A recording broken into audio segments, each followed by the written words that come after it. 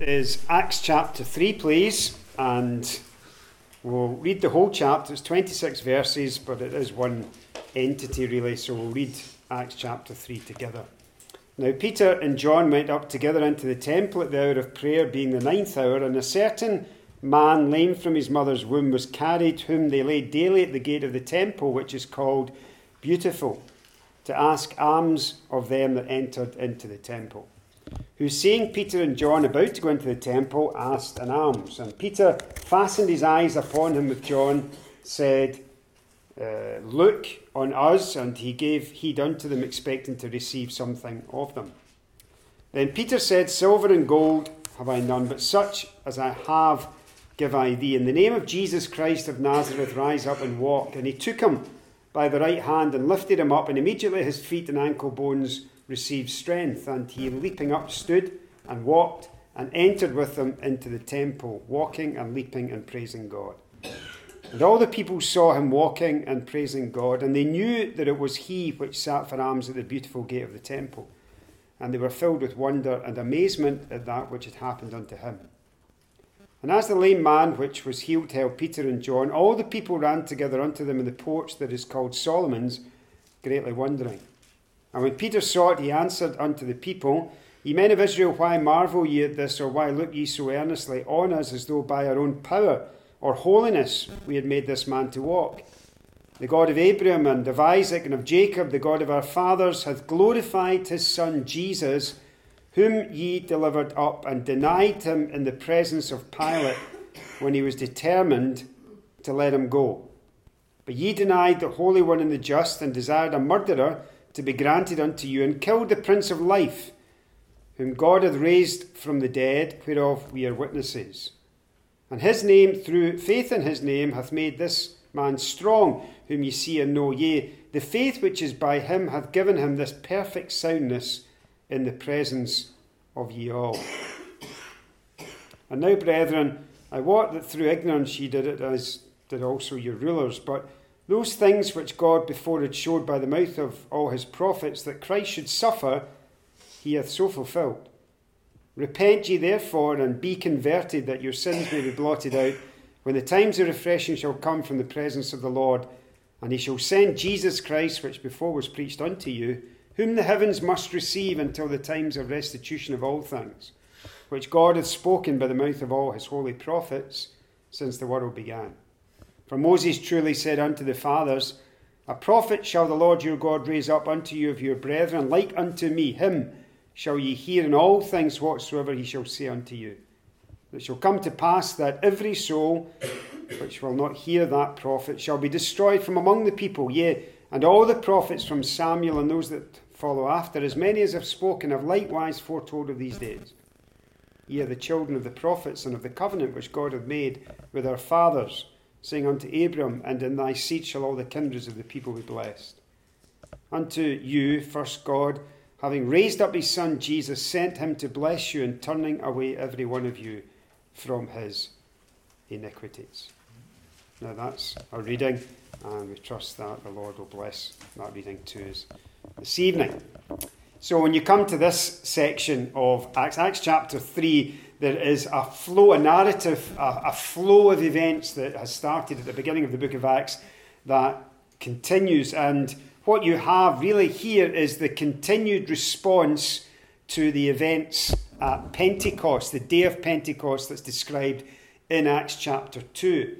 3,000 people were saved, huge crowd of people were saved when they heard Peter's sermon in Acts chapter 2, and they were saved and they were baptized.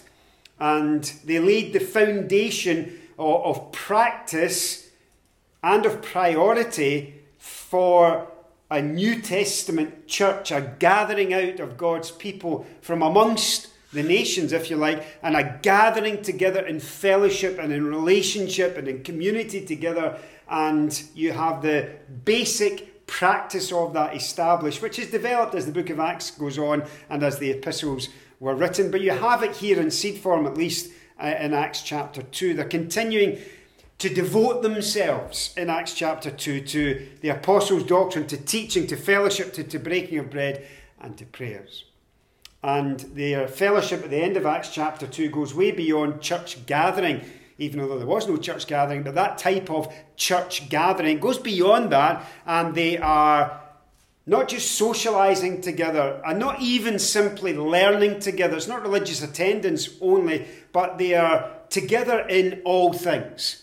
And they are daily of one mind together in the temple, and they're sharing meals together, they're fellowshipping together, and they are worshipping together, and they are sacrificially caring for one another and for their needs, which was particular to that time in the way that it was done.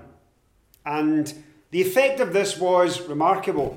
In fact, it was one of these times in church history, which is not often, but one of these times when the church was functioning and was popular because it was functioning as it should.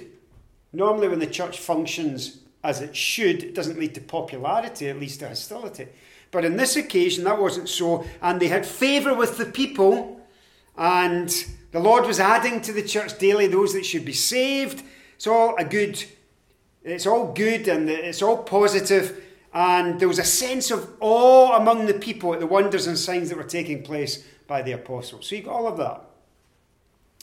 And Acts chapter 3 gives one incident and one sermon.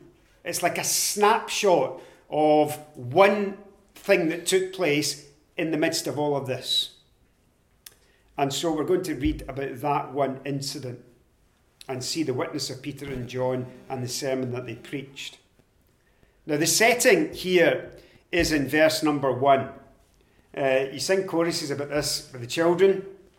Silver and gold have I none, such as I have give I thee. And you can probably quote the chorus more than the actual version. You're all smiling because most of you have been to camp and you know these, or Sunday school or whatever. And this is the setting. Peter and John going up to the temple at the hour of prayer, which was the 9th hour. Now Peter and John often were found together. You read of this in the Acts often. They took a lead in those early days. Before Paul was saved, Peter and John seemed to be the main men. Along with James, they formed the inner circle, you remember, of the Lord Jesus. You remember the Mount of Transfiguration, Jairus' daughter being raised, and so on. And Peter, James, and John were privileged in having a very uniquely close relationship with the Lord Jesus Christ when he was here. And they experienced things that some of the other disciples did not. In Galatians chapter 2 and verse 9, they are described as being reputed to be the pillars of the church in Jerusalem. And so they had this reputation. And in Acts chapter 8, do you remember, it's Peter and John that are sent to Samaria in response to the report that the Samaritans had received the word of God. So they are the kind of main men. So when you take a snapshot of what's going on in Jerusalem, the camera, as if it was, focuses in on these two very public individuals. Two very public leading men in this local church as it's being formed. And they go up together. And they go into the temple. Now, early Christians, you remember, the vast majority of them, if not all of them, were from a Jewish background. And we're very familiar with the temple. The temple had an extremely significant place in their life up until this point. It was a building. It was the centre of their national worship, centre of their national life, not just worship. And those who were in Jerusalem, and they should have gone up to Jerusalem 3 times a year, they would have been familiar with this building if they were devout at all. And when you were in Jerusalem, if you were able, then you would have gone to the temple 3 times a day. And there was a call to worship corporately 3 times a day. There was the morning and the evening, so there was the morning sacrifice and the evening sacrifice according to the Old Testament law. And you remember that was for the tabernacle, but it also was practiced in the temple, so that there was a continual sacrifice being offered. There was the morning sacrifice, there was the evening sacrifice, and there was the midday call to prayer. And so 3 times a day they would have gone up to the temple, and the early Christians continued that in these early days. So that's the context. And they're going up at the hour of prayer, which was the 9th hour. So you had 9 a.m., 12 noon, and 3 p.m. And this was 3 p.m. And you're introduced then in the narrative to a certain lame man. Verse 2, it's almost like a parable. And you've got this certain lame man, and we're introduced to the beggar as he's found begging at the gate. And it's called the gate, which is beautiful. Now, this man had been a cripple all his life, unable to walk, and as a consequence was begging. Now, you come across beggars in the New Testament quite often, and some of them are well known to us who know the Bible. And you have blind Bartimaeus, and you've got all these characters, real people. This is a real person. And no doubt family or friends, probably friends, unlikely family. If he had family, probably wouldn't have been begging, but friends who would carry him to this place. This was his slot. And I've seen this abroad more even than in the UK. And you have people who have disabilities or problems or whatever, and they're taken to their spot, particularly in tourist areas, and that's very important to them because it's lucrative and that's where they are all day. This would have been the case here. There's several good places, no doubt, for this sort of begging and this appeal for alms in Jerusalem, but this was probably a prime spot. People are feeling religious, they're feeling charitable, they're feeling devotional. And at this time, at this place, that would have been a prime spot with people going up to the temple to worship God. And as they go up to worship God, he's crying out for alms. There's that old thing about he cried for alms and he got legs. But this is ALMS. And he's crying for money. I know you're cringing. He's crying for money and he's crying for these charitable donations. Well, when he is put down to beg, it says here, and I think it's significant that it does say this, that every day he is at the gate which is called Beautiful. Now that apparently I read was a gate that separated the court of the women from the court of the Gentiles. It apparently, according to Josephus, the Jewish historian, was made of Corinthian brass, was very large. It took 20 men to open and shut this gate. So it's a huge, big, valuable, beautiful gate. And there's a contrast between that and him. And Peter and John arrive. So you get verse number 3 down to verse 7. You get this interaction that takes place.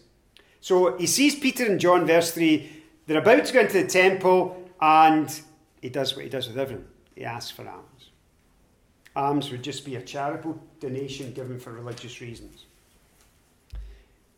Peter responds in verse 4. Look at the response of Peter. Number 1, he stares at him. My Authorized Bible, it says he fastened his eyes upon him. He stared at him. That's the same verb when the Bible describes the disciples who were looking at the Lord Jesus as he ascended into heaven. Why gaze ye? That's the idea. So he fixed his eyes. Peter stops and stares. And the beggar's not really paying attention to him. He doesn't notice Peter. So Peter's not like right in front of him, got his attention. Peter is staring at him intently. And I think he's processing things that he sees. And the second response is this. He speaks to him. So he stares and then he speaks. And he demands attention. So he says, look at us. So he's looking at him and he says to him, look at us. So he demands his attention. The man looks at him, and it's interesting that there's so much detail given here for this one incident. And verse 5, he gave heed unto them, expecting to receive something of them. So here's a typical interaction, nothing dramatic, nothing remarkable. Peter stares at them and says, look at us. The man looks at him expecting to get what he's asking for, which is money.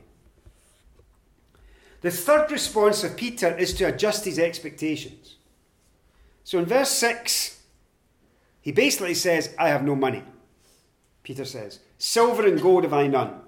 So I've got no coins, no cash to give to you today. But what I have to give to you, I will. And so he says, but such as I have give I thee. And he does so in the name of Jesus Christ of Nazareth, rise up and walk. His fourth response to him is to heal him.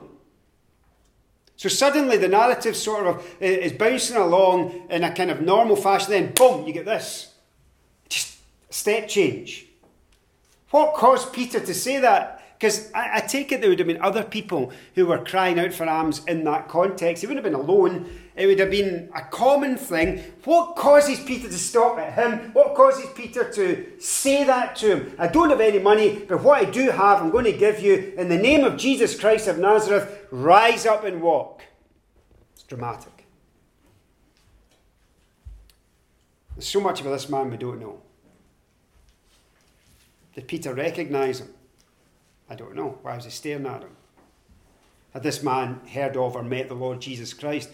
I am absolutely certain if he'd sat there every day, as was his custom, he would have known what had happened with Jesus of Nazareth. It was in very recent times that the whole city was in a tumult and that Jesus Christ had been taken and crucified, and there'd been crowds and it had been a big thing in the city, and he was there every single day, taking it all in, observing it all. We don't know really whether there was faith in this man or the faith was in Peter and John. It's hard to distinguish. But did this man reach out his hand and take Peter, as Peter in verse number 7 took him with the right hand and lifted him up? Was there a stretch out like of faith? Was it like Peter in the water, Lord save me, and he gets taken by the hand and lifted out? A lot of that speculation, we don't really know. But that's what happened. So Peter says the words in the narrative. He'll explain it in his sermon, but in the narrative there's no explanation given. He just says, I'm going to do this, not in my power, not in my authority, but with all the authority of Jesus Christ, who he is in himself, his identity as the Saviour, the Messiah. Rise up and walk. And remember, this is consistent with who Peter is. Peter's an apostle. And he had been given the ability and gift to do signs and miracles at this time. It was one evidence of his apostleship. The signs of an apostle. The miracle that could be done. And he takes them and he stands up and a miracle takes place. Now, some things to note about it. Number one, Peter didn't have any money. Which is a basic thing, but don't miss it. Remember this, Peter and John were the main men, maybe two out of the three main men out of thousands. Remember that in the previous chapter, people are selling land. People are giving and selling their stuff and giving it to meet the needs of others. Peter, James and John are the main men in that whole process, and they have not enriched themselves by it. They don't have any money. So the first thing we note is this, that the whole prosperity gospel wasn't happening here. That's for certain. Peter and John were not enriched by the giving of others. The second thing to notice is this, that they did this in the name of Jesus Christ the Nazarene. So it is by his authority, by his power, and Luke in his narrative, for he writes the book of Acts, describes medically, Luke being a doctor, what happened. It says, immediately his feet and ankle bones received strength. So Luke's giving us, as a physician, what he would have thought when he heard about this. This is actually what happened to him physically, we're told. His feet, his ankle bones, his ankle bones received strength. And then you see the evidence of it very clearly. So he leaps up. He walks, he runs, he's praising God. There's an ecstatic reaction. It's actually remarkable. Remember, this man had been lame from birth. I remember when I was first year at school, I think, and I broke my wrist. Sitting on a skateboard coming down Horswood Road. But I broke my wrist, and I was in a cast. And I remember being surprised that after, I don't know how long the cast was on, I can't remember, but when it was cut off, this arm, no, it was this arm because I couldn't write, this arm, my right arm, was about half of what it was before, and it kind of got all skinny compared to this arm. It wasn't being used. And when people don't use or can't use their legs or other parts of their body, then they are not strengthened and they are not developed as other parts of the body that are being used. This man's legs had never been able to bear his weight. He had never been able to walk, and that had been from birth. This isn't Peter just hauling him to his feet. This is a miracle. And his muscles, his tendons, his legs that had never borne his weight. Also, the training of his brain to walk. He'd never walked in his life. So, when you think about that, this is remarkable. This man's first step is to leap, not to stagger. It's an instantaneous miracle. It's dramatic. As he'd been sitting there, his legs useless to him all the days of his life. Suddenly, he leaps up and he's walking and leaping and praising God. There is a transformation that is not natural. It is miraculous. Beyond his wildest dreams. He just wanted a few coins. He receives the strength of his legs. Well, verse 9 to 10, you're still in the narrative. Verse 9 to 10, you have the response of the people. So you've got the response of Peter to the man, you've got the response of the man to Peter, now you get the response of the people to the miracle. And it says this, verse 9 to 10, all the people saw him walking and praising God, and they knew. It says they knew it was he which sat for alms at the beautiful gate of the temple. So they knew it was him. They saw him walking and praising God. They were filled with wonder and amazement at that which had happened unto him. No wonder. So this is doing what the miracles were meant to do. This is doing what the signs and wonders were meant to do at the beginning. They were not they were not gratuitous. They weren't done to exalt Peter and John, obviously, but they were done to affirm their identity as apostles and representatives of Jesus Christ and of God, and to cause people to take seriously the message of Christ in these early days. And that's what happened. In verse number 10, they were amazed. They were filled with awe, with wonder. And everybody ran together, greatly wondering. So there you have, that's the first part. So you've got the miracle, you've got the healing. Now you've got the sermon in the second part. Peter's now going to preach. So he doesn't let the opportunity pass. He's going to preach, and he'll preach in response to questions. So you've got this fantastic situation where you've got the miraculous done, which provokes all wonder and amazement, but also two questions which he answers, or two questions which he will address. And then you have the opportunity to explain where the power for this came from.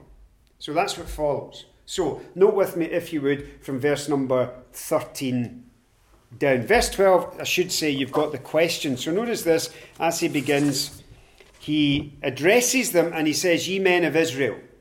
Now remember, this is 3 o'clock in the afternoon in Jerusalem. Everyone are men of Israel. Why would they be up at the temple? And his questions address two issues, I should say. So he asked the question, number one, why marvel ye at this?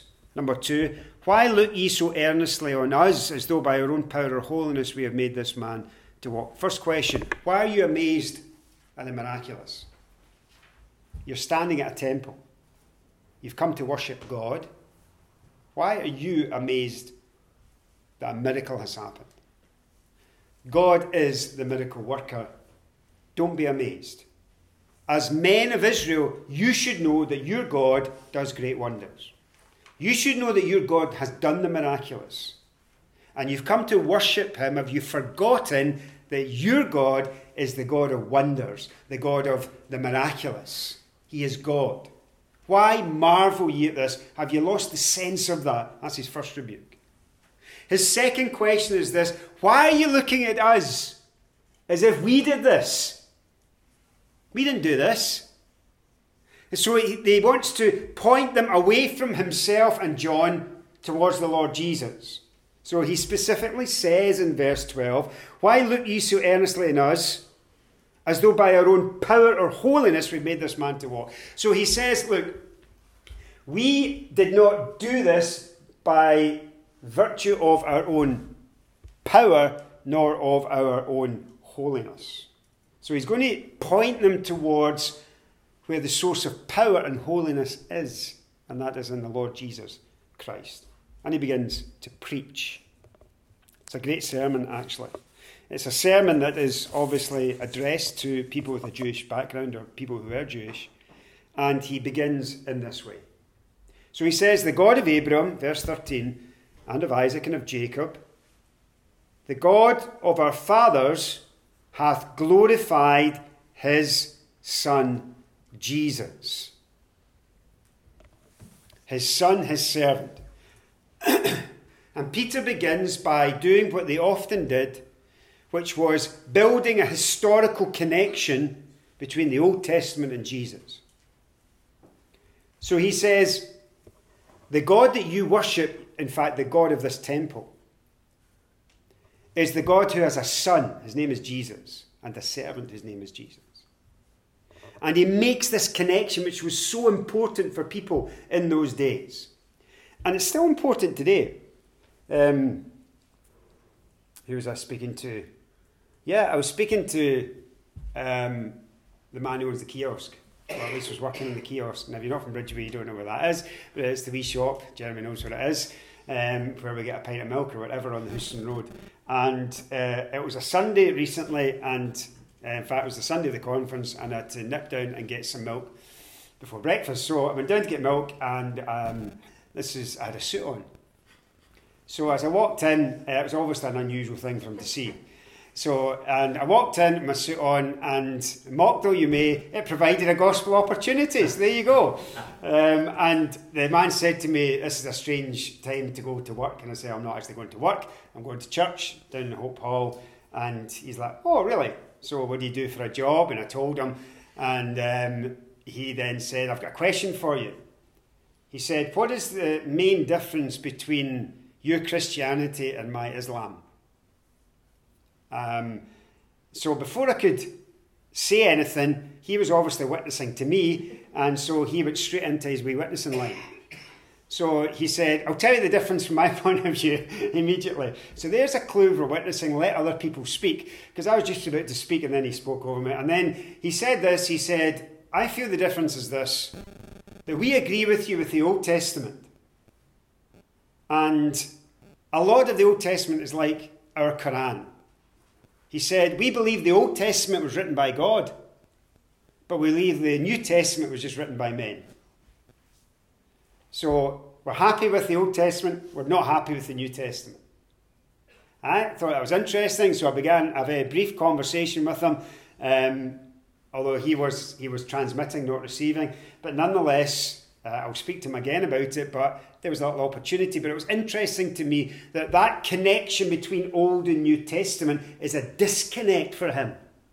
He doesn't believe that the New Testament story of the Lord Jesus Christ and the gospel of Christ and so on is divine, is from God.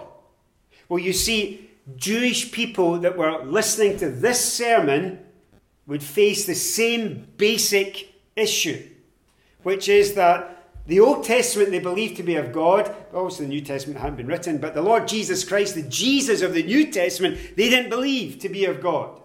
And that was a problem as you go through the book of the Acts. So the preaching very often was designed to build that connection, to demonstrate that the Jesus of the New Testament was actually the Son of God and was the God of the Old Testament, and that what happened to the Lord Jesus, what he did here, his death and so on, was in fact consistent with the Old Testament prophets. This really is the bulk of this sermon. That's what it's designed to establish and to persuade.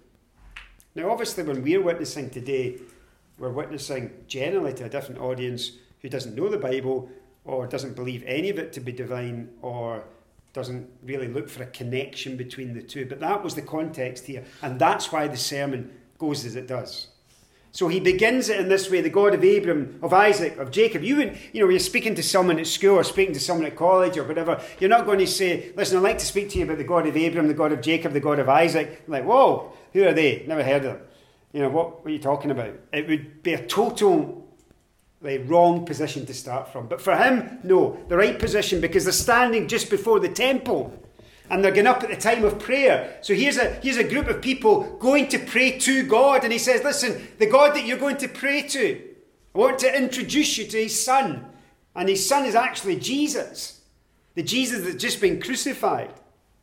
So he begins to preach this and to establish this. Notice how he does. He says, the God that we worship, that you worship, the God of our fathers, hath glorified his son Jesus. So he makes that connection in terms of identity. Who is Jesus Christ? Who is he really? And, you can do this in the Old Testament. I was listening to Blair, who was at our conference, but also I was with him elsewhere, and he spoke in one of the servant songs of Isaiah. So that's the sort of area that you can go to in your own studies. I actually noted it down here, where you can get sections of the Old Testament that particularly are fulfilled in the Lord Jesus Christ, pointed forward, prophesied before he came, and were fulfilled when he came, and will be fulfilled by him in the future, which establish clearly his identity as the servant songs, the servant of God, the Son of God. But then what he does is this: having identified Jesus Christ as connected to and glorified by the God of this temple, the God of Abraham, Isaac, Jacob, God of our fathers, he then doesn't modify his preaching. So sometimes I think we are afraid to be direct. I don't mean rude. No excuse for being rude in any form of witnessing. Or aggressive. No need to be aggressive or shouty or whatever. But he's very direct. And he makes no apology for his direct statement. Look at it. Whom ye delivered up and denied in the presence of Pilate. Even though Pilate would let him go, the Roman governor. You as Jews were determined to deny him, verse 14. He's the Holy One and the just. And he's building this. You denied him. You wanted a murderer. But notice verse 15. You killed. There's an accusation of murder here. You wanted a murderer and you became murderers. You killed the Prince of Life. Death and life in the one sentence. That idea of Prince of Life is the author of life. You put to death the one from whom life comes. So this is, very briefly, and I won't go into it in much detail, this is what they did. Notice the verbs. Whom ye delivered up, denied, desired, killed. That's what they did. They're standing there. Then he says, you did that. Listen to what God did.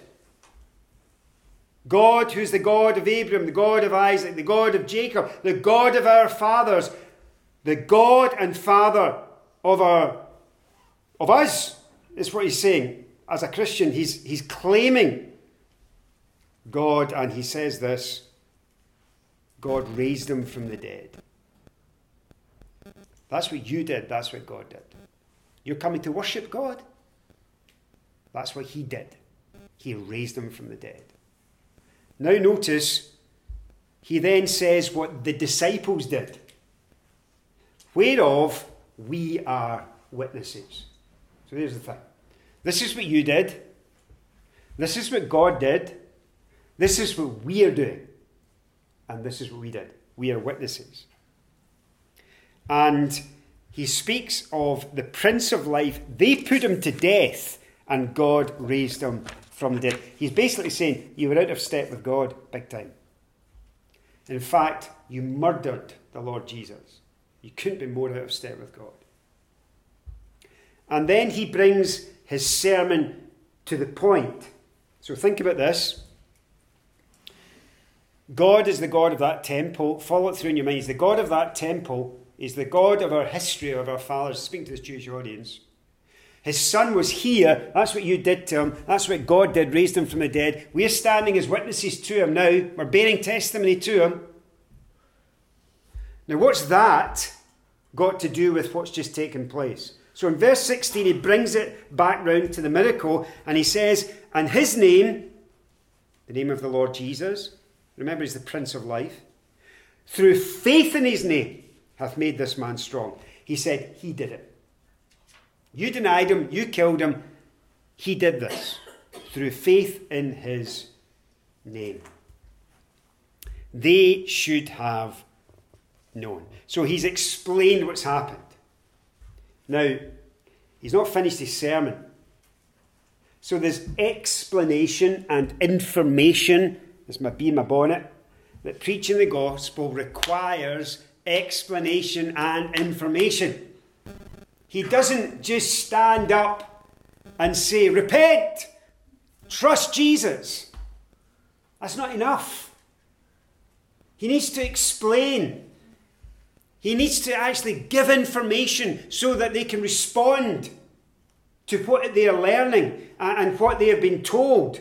And so now he does come to the punch of his sermon. He says, and now, brethren, they should have known, but through ignorance they did this.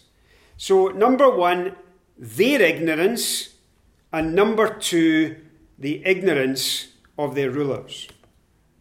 Now, we get that from other scriptures, and 1 Corinthians chapter 2, verse 8, if they had understood, they would not have crucified the Lord of glory. That's not to imply that their ignorance is an excuse. They are guilty, but there is forgiveness available. There's a basis for hope. This was not willful, informed rejection. It was rejection out of ignorance.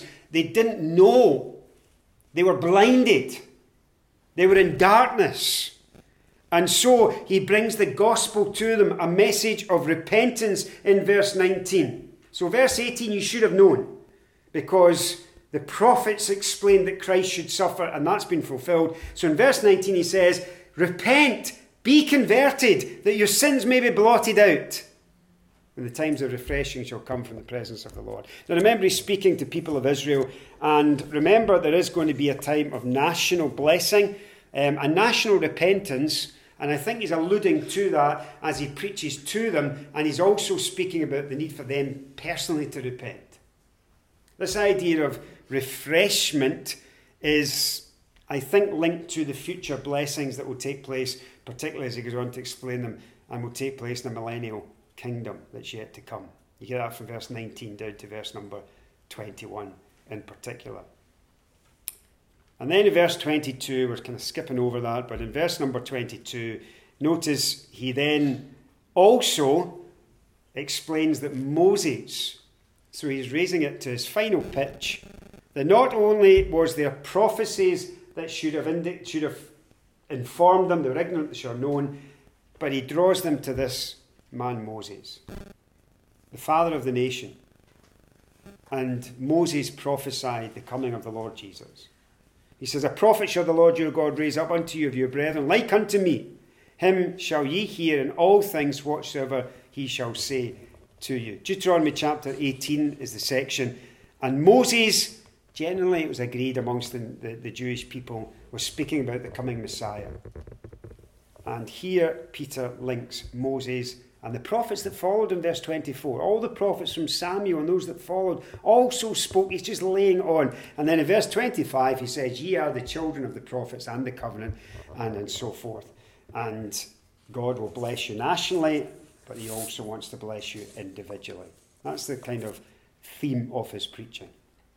So you bring all this together, and what you have here is a snapshot of what was taking place in these early days. You have this idea of the signs and wonders associated with apostleship. This is all going on in Acts chapter 2.